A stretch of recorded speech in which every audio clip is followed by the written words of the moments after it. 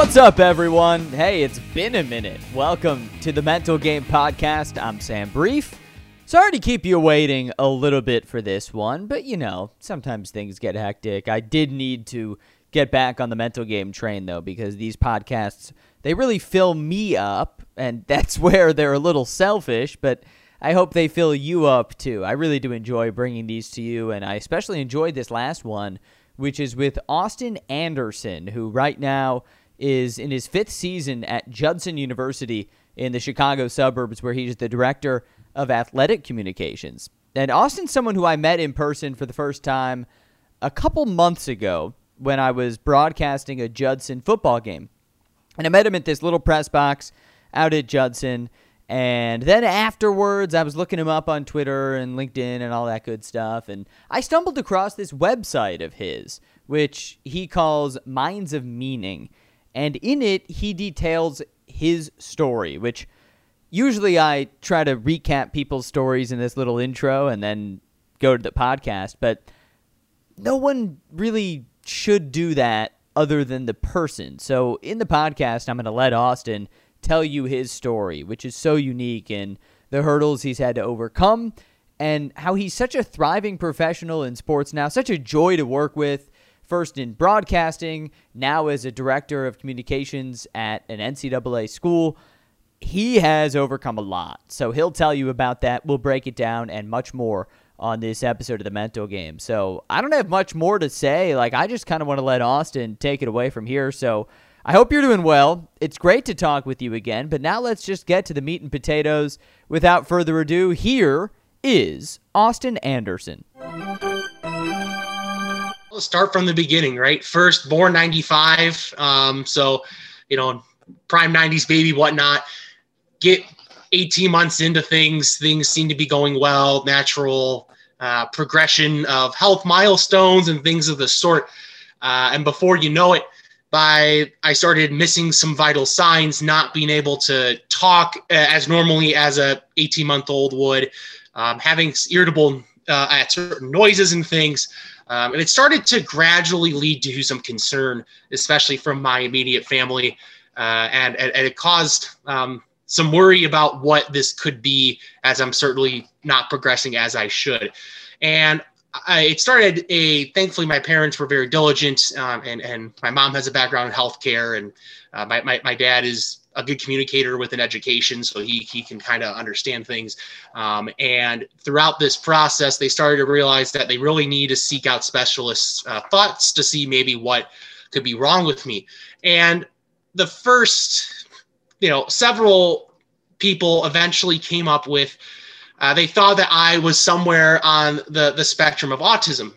And in the midst of that, there were a lot of key signs that were matching up with that. And some of these doctors thought that this could be actually a more severe kind than just a high functioning. It might be a little bit more low functioning.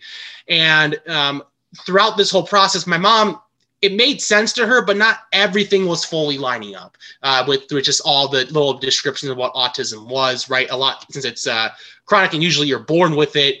Why did I progress for 18 months and all of a sudden just stop all of a sudden, right? There's a lot of these kinds of thoughts, and she wasn't convinced, again, that it could be autism. So thankfully, my parents were persistent, and eventually we found a doctor out in California through a family friend, crazy connection. And we found a doctor.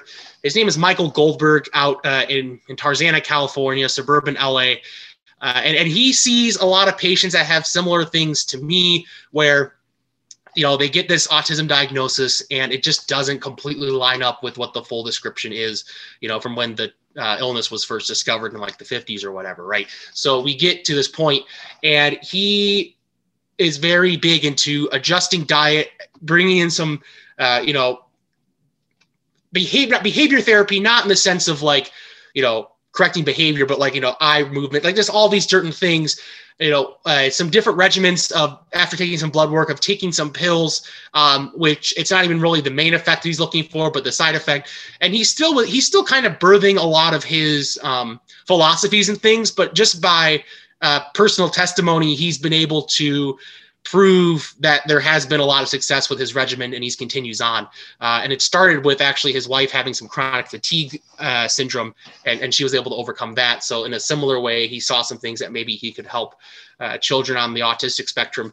And with having people being able to get help and through a lot of persistence and financial, input and a lot of things, he has seen some people go from, being on the low end of the spectrum of autism, or considered low end of the spectrum of autism, to fully healed. And by, early teenage years. And my parents knew that it was going to be a lot of resources, a lot of financial resources, but time and trying to see different specialists and things to make this all work out. And I'm so thankful that they were persistent in this. And by eventually just kind of gradual improvements by the age of 12 or 13, the doctor pretty much said that, you're fully healed, you're normally functioning, you're not, he didn't believe that I was on the autistic spectrum in the first place, but, I'm, fully functioning, whatever.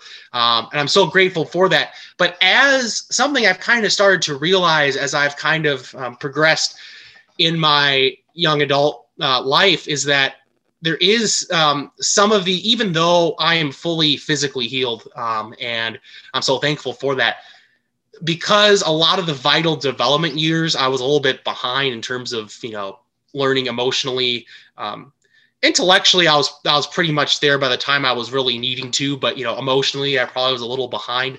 And I started to notice that I was starting to be really anxious. And that's something that my doctor said, because, you struggle so much as a young child, you have this sense of doubt that you're not going to be able to do this, right? You're not going to be able to do, you're not going to be able to achieve, just this mental kind of thing. So that's kind of been, in the mental game, that's kind of always been the hurdle that I've been trying to overcome, right? There's no way I can, get one college degree yet, two, and now I'm my third, there's no way I could do this or whatnot. But there's a sense of just persevering, and that's just kind of what I'm wanting to do. And by the time I got to the end of college, I was really fully realizing of this anxiety, and kind of with a lot of different shifts in my life too. I was kind of starting to be depressed of like the situations that weren't there anymore. So, going through and being constantly, trying to fight, mental health issues even till today. And, with the rise of social media and all these other technologies, which I find to be great, there's certainly the side effects of those, which can amplify some of these feelings. So, my 20s have been a lot better, even in my teens. I think like every, stage of life, I've been so thrilled to have these next steps. But, in this season, I'm still trying to, continue to fight and give hope to others. And that's why I created this Minds of Meaning website. I was telling you before we started talking here, recorded wise, that I would wish I'd love to update this more, but trying to balance working as a full-time SID and in grad school, trying to get my doctorate, all these other things, it's very difficult, but I'm thankful that, I have at least a base map of that. And, I'd love down the line to do like teaching and communications and have some public speaking opportunities to share more about my story and, give hope and inspire others, and, maybe even write a book or something down the line. So that's kind of where the career and life plan is currently shaping itself out.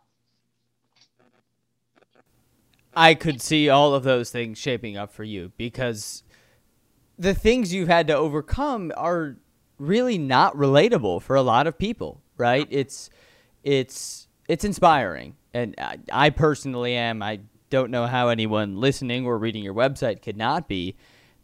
I'm curious, looking at the person you are now, which is a thriving professional in the field you've wanted to work in, who does things on the side like bike 100 miles, and I know you have a lot of other huge aspects of your life. What, if any, is the biggest influence that the condition still has on you? That's a great question. I think and again, the way I like to phrase it is that like the illness itself, I'm cured from, but just elements of just depression, anxiety, and just all those things is kind of what I'm struggling with now. Some of it's kind of stems from that, but I kind of view it as two different entities. I think it's just kind of a cloud over really every aspect of my life, really, right? Because I'm kind of really dual faceted right now. in balancing work and my doctorate program, right? And trying to go through both of those and having hurdles like, this fall, like we're bringing on a football program and seeing how crazy other schools, invest as they should into a football program. Just, this ramp up at work, I started to have these thoughts like, man, like I'm not gonna be able to pull this off. There's a lot of difficulties that come with this. Like, there's no way I can pull this off. Like, and granted, I didn't need assistance and the school provided that, which I'm thankful for. But that's something that I, have to wrestle and just kind of overcome and just do sometimes, right? Like, I'm most successful when I do.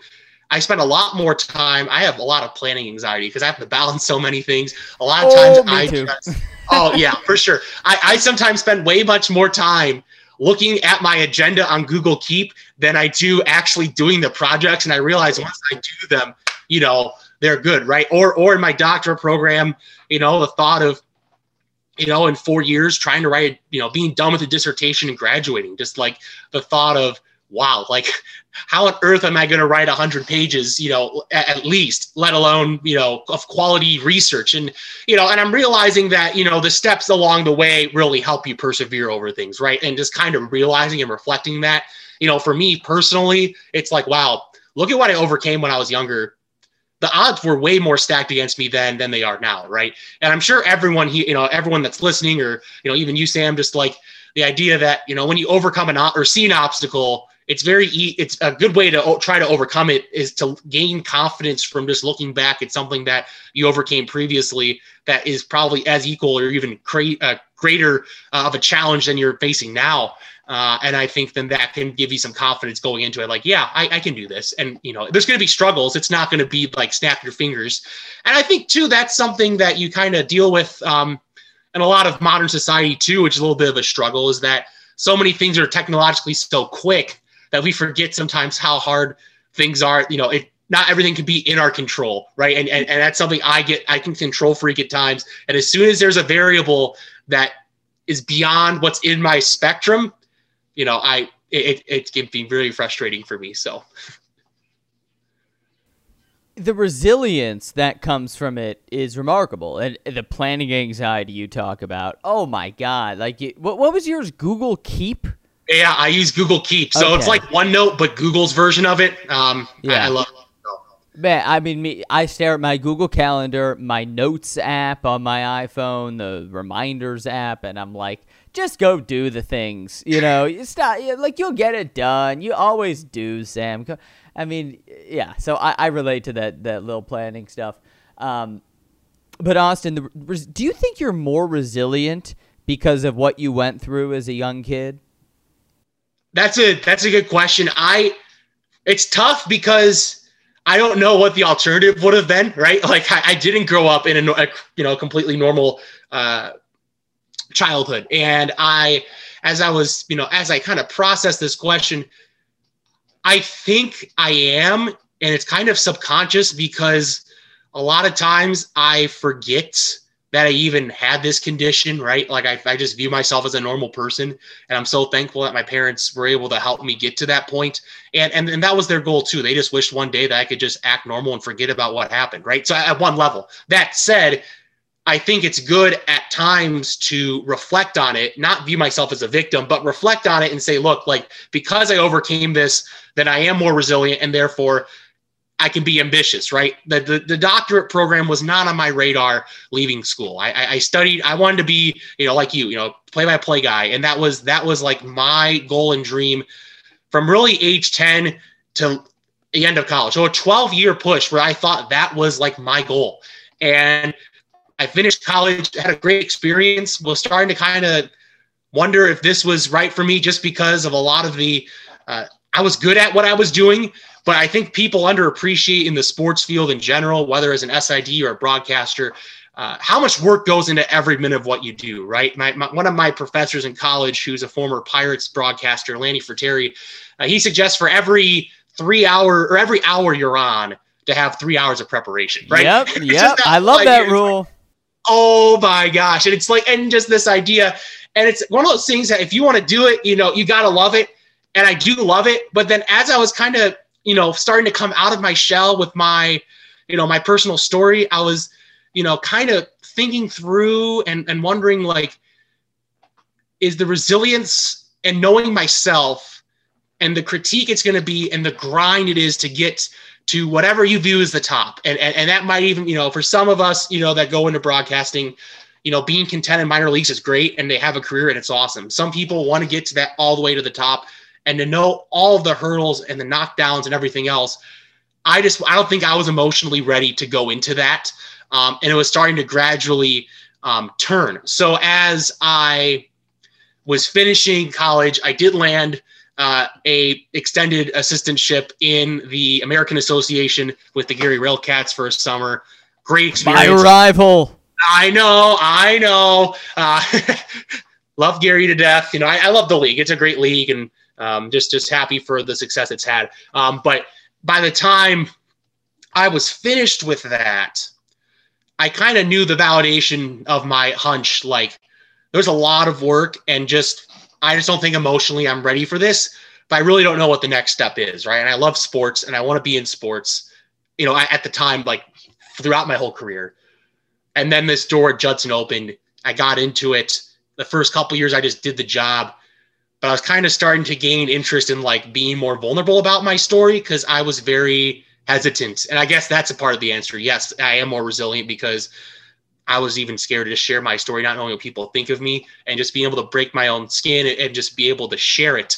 That's just been so great. And so then a couple years into this, into this job at Judson, I started to realize, maybe a teaching kind of, vibe could be a cool route to go, in public speaking. And so then I got convinced to go into a master's program. And then once I'm there, my mind was like, all right, I'm gonna be resilient. I'm just gonna go for it. And, so then it's basically 3 weeks into my master's program, I'm like, is this an 18-month program? What are the doctorate programs out there? And then eventually I got hooked up with Judson, and, here we are. And, in some ways I'm out of my league in the sense that I'm the youngest person ever admitted into one of their programs at the doctorate level. And I probably in academia have one of the least experiences of anyone there. So just kind of the learning curve of some of that lingo and everything else. I think it's building up more resiliency in me. But to get back to the initial point of your question, I think, yes, certainly I have more resiliency. But maybe I have some cowardice tendencies, right? Like I am resilient, but like in my head, I think that I'm not. So, maybe I'm like the, the cowardly lion a little bit, but eventually I gain that courage. So the cowardly lion doesn't start a website where he sprays out his story to the world and puts it in his Twitter bio. So you are no cowardly lion, my friend. Thanks. Then Austin, I'm fascinated by the concept of sharing your story. Because everyone has a story. Yours has a unique aspect of this major health, physical and mental health hurdle that you have climbed and are continuing to climb. And I'm intrigued by it in a way because I think a lot of people can relate to the concept of being afraid to share their story if they're struggling with, say, depression or anxiety and don't want to confide in loved ones, which is a form of sharing a story, or go to therapy, which is a form of sharing a story, right? You go to therapy, one of the first questions you get asked is, so what's your story? Like, what's your deal? Why are you here? And there are many people who are not comfortable with that. I know for me, I'm very comfortable with that now. 2 years ago, I don't know about that. So what's the mechanism by which that sounds so, you're an academic. That sounds such an academic phrase, what's the method by which you overcame that hurdle of sharing your story? That's a good question. I think a lot of it has to do with, as you were mentioning, I think a lot of this therapy and being open and just, breaking that hurdle of openness. And it seems harder than it may be. And not everyone has the most accessible resources to lay this out. And I admit that. But being able to find people in your life, doesn't have to be a family member. For me, eventually it was counseling. And thankfully with a lot of insurance packages. Counseling is very affordable. I think right now with my healthcare plan, I'm paying $30 out of pocket per visit, right? So, not a complete out of this world expenditure, but having, kind of finding myself in that, because there was a season where I didn't relate. I didn't know that my anxiety probably was rooted in because of the struggles I had when I was younger, right? I just saw myself having anxiety, and kind of having a counselor help draw that out and parallel the connections between those two. And even going now, like, I don't see myself stopping going to counseling. Right now, I'm kind of averaging about every other week.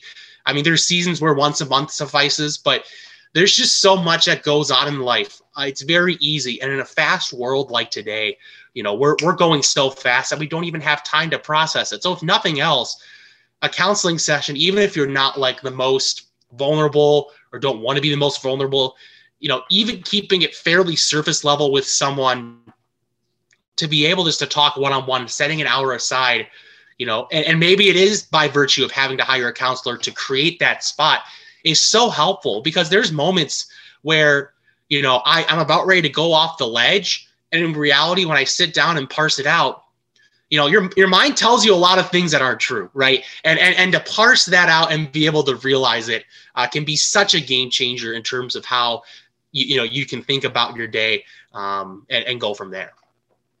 Yes. Oh, like when I first started going to therapy about 2 years ago, I needed it. I wasn't doing well, and I went to it out of necessity. Yeah. Fortunately, I've gotten to a point where I don't enter every session in that mindset of like, I need this. Sometimes I'm like, I'm great right now. Like, I feel mentally healthy. Life is good. I'm chilling.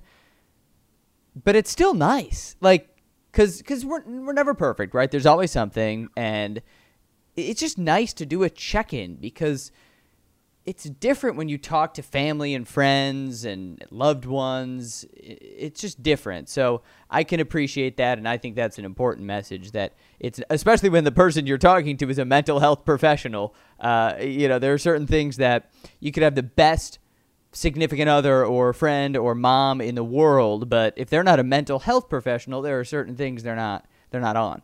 Absolutely. And I think you hit the nail on the head. And that's why I advocate counseling a lot, because there are elements where going to family or a close friend can help. But really, everyone has a bias. And even a counselor, I guess they're human. They're going to have some thoughts in their mind, but they're about as independent as you can get from what your world or worldview is, or your perception of what's happening in your life. So they can sometimes pull things out that other people just can't. And that's something you just got to think about and process. So, even if like counseling, that term seems like too crazy, or therapy just seems too crazy of a term, potentially just being able to try to find a way to be more vulnerable to someone who's maybe a little bit less involved in your life that you trust. That's the key. Don't just walk up to a stranger and do it. But, finding that someone's a little more independent can really help shape and give you proper perspective of how to attack certain things. Absolutely. It sounds to me, Austin, like in your own journey, the first step was counseling and the therapy internally, and then the second step was blasting it out to the world. I'm curious about that second step and creating the website that you've created. And again, for those of you who haven't seen it yet, it's Minds of Meaning. You can find it at mindsofmeaning.wordpress.com. So, Austin, when did that idea and the execution of that come into fold? That's a good question. I about probably 2 or 3 years ago, when this whole concept just started to really churn in my mind, right? I kind of felt this moment of, releasing and, kind of feeling a sense of liberation about it towards the end of college and right out of college. And about that time, I was starting to think, I just need a place that's kind of like a landing spot, right? Just for people to just go ahead and just read more.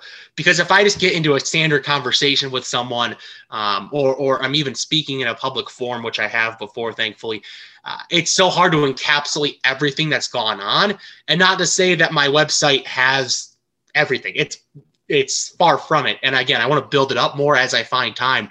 But at least I can direct someone to a resource that can give them a little more time to process and think through.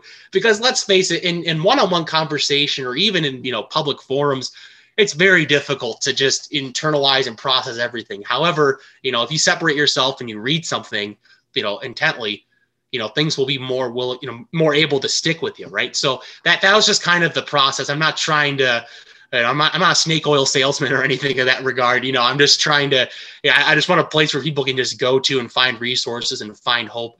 I think that's a big purpose of this, right? Like the family that has the kid that has similar symptoms and just doesn't quite think that, autism lines up with what their kid's situation is, that they can maybe have a chance to find some help and be able to see their child have success in life down the road. And that's just something where I'm just hoping for. So that's really noble. And that gets into your goals, Austin. What is your goal? I know there's, for anyone who works, right, your goal, like right now, maybe your goal is to write a cross-country recap, right? But I'm talking big picture in your life.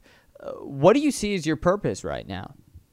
Yeah, I see as my purpose, one, just kind of like loving on others just in general. I'm consider myself a man of faith and just someone that I think I'm a mission is just to love on people and do that. But also, I think a bigger just kind of personal goal, I think each of us kind of have unique gifts and skill sets that can apply and be a contribution to the world. And I think for me, my situation allows me to kind of go into an area that not everyone has, right? Like, the common Joe hasn't gone through what I've gone through. So in the midst of that, the idea of doing the teaching and the public speaking, the book writing is, it could be a cool way to have a career. Yes. But I think the goal is just to be able to gain more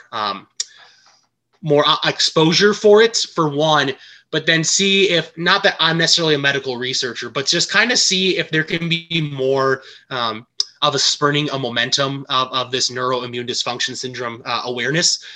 There's a lot of, in the medical field, there's a lot of encouragement of just kind of doing this kind of like big grouping of things, right? Like they love to try, if you see some, minor tweak of some other illness or something, they love to group things into things, which I don't necessarily disagree with, but then it becomes an uphill climb when someone else has a new idea, like Dr. Goldberg or someone else with a similar mindset, to make their case in the medical field. And I think, if my life is a contribution to just getting even another X amount of people, I don't want to put a number on it, or else I don't want to, make it seem like it's success or failure based on the quantity. But if a certain amount of people can become more aware of this and get, their child healed or to be more functional as a human, I mean, that's the big goal. So. Which is really great. I mean, I really hope that works out. I'm also thinking something in what you just said made me sort of wonder about the flip side of it. You mentioned doubters and people might not believe your story, and which is absurd to me. But have you dealt with that personally? Someone doubting you? Not necessarily doubting. And that's been an irrational fear that I've had to work through, which was the hesitancy in really launching this, right? And it took me a few years to kind of get confident in myself through counseling and everything else to say, all right, I don't care what people say about me. This is my story. No one's going to tell me otherwise. I'm just going to say it, right? But I think the biggest thing, because it's just so not known in the world of someone who could possibly be considered at one point in the autism spectrum and be healed, that I've had people hear my story and their judgment is, oh, here's a guy who succeeds with high functioning autism. And that's not what I'm currently experiencing. I never had autism. The best way to probably explain it is that it was a misdiagnosis of autism with similar tendencies, and I was able to overcome an illness, which I was able to be healed from. But I think misunderstandings as opposed to judgments is probably the bigger things that I'm challenging with right now. But that said, I'm so thankful to be, functioning normally, and I'm so busy trying to balance work and school right now that there's just very little time to overthink these kinds of things. And I do better, which sometimes is a bad thing, but I do better when I am busy because then I don't overthink things. So yeah, the time to overthink is that's like, for me, and I can tell you're maybe not exactly the same, but similar. But for me, that's like the worst thing sometimes is extra time. I'm like, I don't want extra time. I just want to do all the stuff I'm doing because, I'm going to go crazy. Austin, when you are juggling so much and the job that you have and that I have, where you've got a lot of sports you're dealing with, and sometimes you might be on air doing something or writing something or statting something, and it's a lot to juggle. And I know a lot of people who work in and out of sports can relate to the juggling. And maybe it's someone who's juggling their kids and a health issue and taking care of a parent, right? Everyone's got that juggling something. What is your best way that you get rid of anxiety while juggling? I'm just curious if you've got a strategy that works for you, and I ask you because you're such a resilient person. Well, thank you for the compliment, but that's a great question in the sense that, especially in the sports world, just because of the nature of when games are played and everything else, a work-life balance becomes very difficult. And I think for me, that anxiety of just taking care of, I'm single currently, so I don't have any, familial issues in terms of like a wife and kids or something per se, or a girlfriend or whatnot. But in the midst of all this, though, I still do enjoy hanging out with friends and family and having some semblance of, downtime in the midst of busyness. And it's a challenge. And I think one of my professors in my doctorate program said this a few weeks ago, and it's kind of given me a little bit more peace because I'm juggling so much. He said, don't be mad at what you can't do. Be thankful for what you can do, right? And it's a lot in all of life. Sometimes that feels perspective. I think that's the key in counseling too, right? It's not like the situations that you face are not going to be different, or outcomes probably not going to be different just from a counseling session, but the way you think about it and the way you process it, totally, it could change your whole perspective and therefore change your mood. And I think that's the key, right? Our emotions, we're realizing as a world, thankfully now, that our emotions are just so vital and they really are the key to who we are. We're mental beings and we are made to think.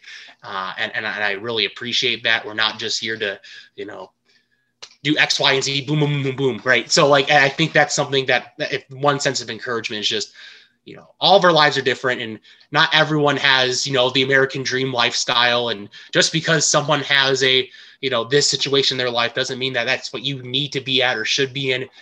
Try to be content in the situation that you have, and then just be thankful for the opportunities when you get them to do things that you enjoy.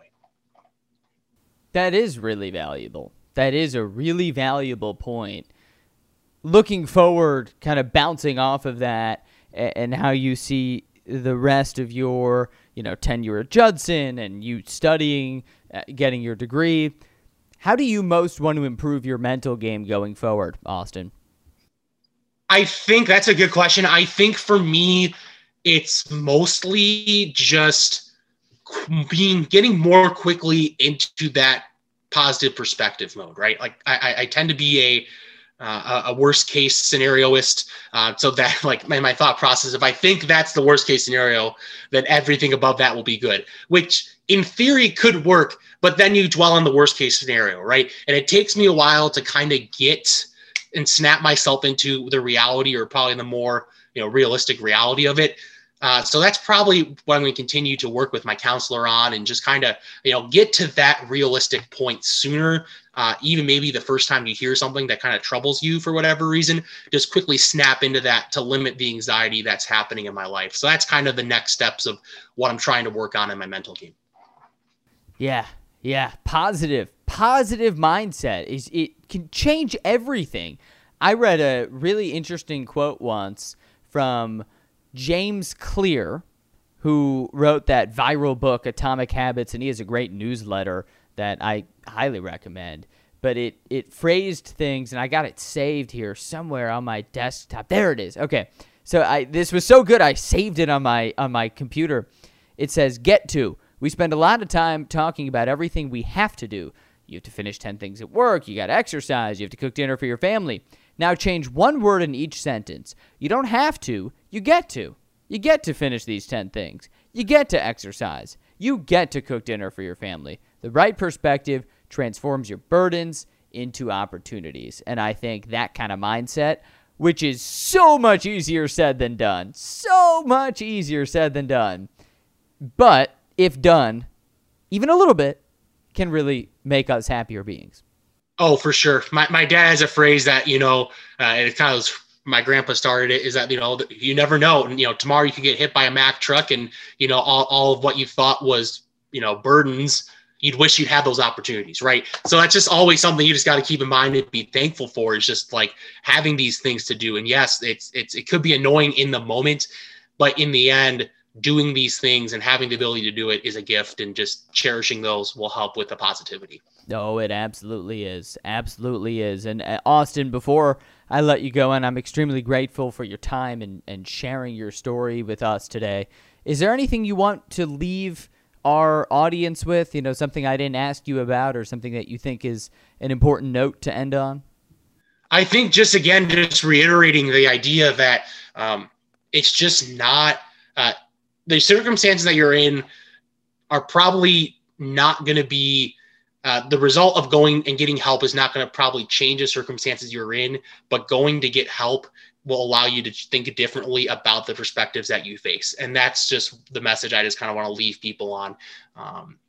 Just the idea that we all go through burdens, we all go through struggles, but the more positively we think about it, the better we're going to be on a day-to-day basis. And it really trickles into everything, right? Like if I have a bad day, I'm not saying that it's going to lead to me writing a bad email to a coworker that I wasn't expecting to write, but the mood and perception of things, you're more prone to make decisions that you maybe don't want to make, right? And if you're more positive and more mindful of that throughout the day and can take those perspectives of things, you're probably more likely to treat other people with respect, or just be kind to them more.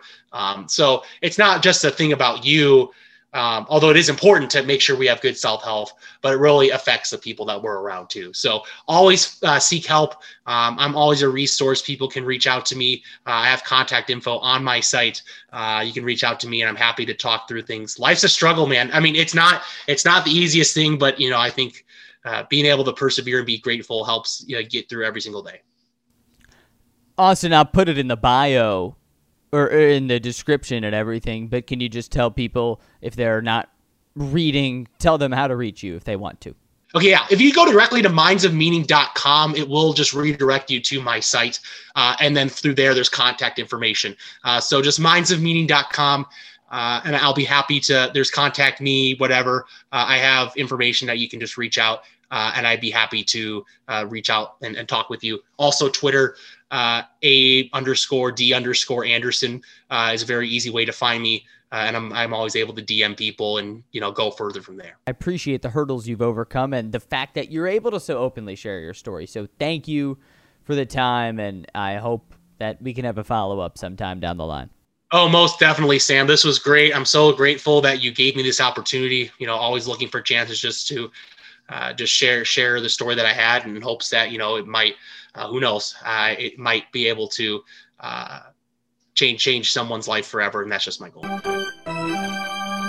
What a great and valuable conversation. Valuable with Austin Anderson. And he really makes me think about why I do this podcast, because in that episode, you heard his thoughts on why he shares his story, why he has his website, right? If he can help one family, one kid. That's why I do this podcast too, in a different way. But if one person out there who struggles with crippling depression or anxiety or anything decides to seek help by listening to the podcast, then I've done my job. Right? I'm not doing this to have millions of views and sell a bunch of ads and make a bunch of money. I don't do ads. Like, yeah, it'd be great. Sure, I'd love to go viral, but That's not why I'm doing this. Like, if one of you out there is like, hey, I'm vibing with what they're saying, I'm going to go to a therapist, or I'm going to open up to my girlfriend about what's been going on in my life, or I'm just going to take a little more time every week for self-care because I'm struggling, or I'm just going to admit that I'm struggling, then I'm doing my job. So I hope you enjoy the stories, enjoy some of the banter, but really I hope you take something from this and help spread the message from the mental game, which is that it's okay to not be okay. You can tell people about it. You can admit it. And if you need it, you can and you should seek help. As always, like Austin said, I'm here for you at SamBrief on Twitter. You can find my email. You can find it on my website, sambrief.com. I really hope you reach out if you feel that I, in whatever way, could help out. So as always, take care of yourself. Do a little something to treat yourself this week. I know I need it, so odds are you do too. Enjoy your week. Be well, and I'll talk to you next time on The Mental Game. Adios from Chicago, folks.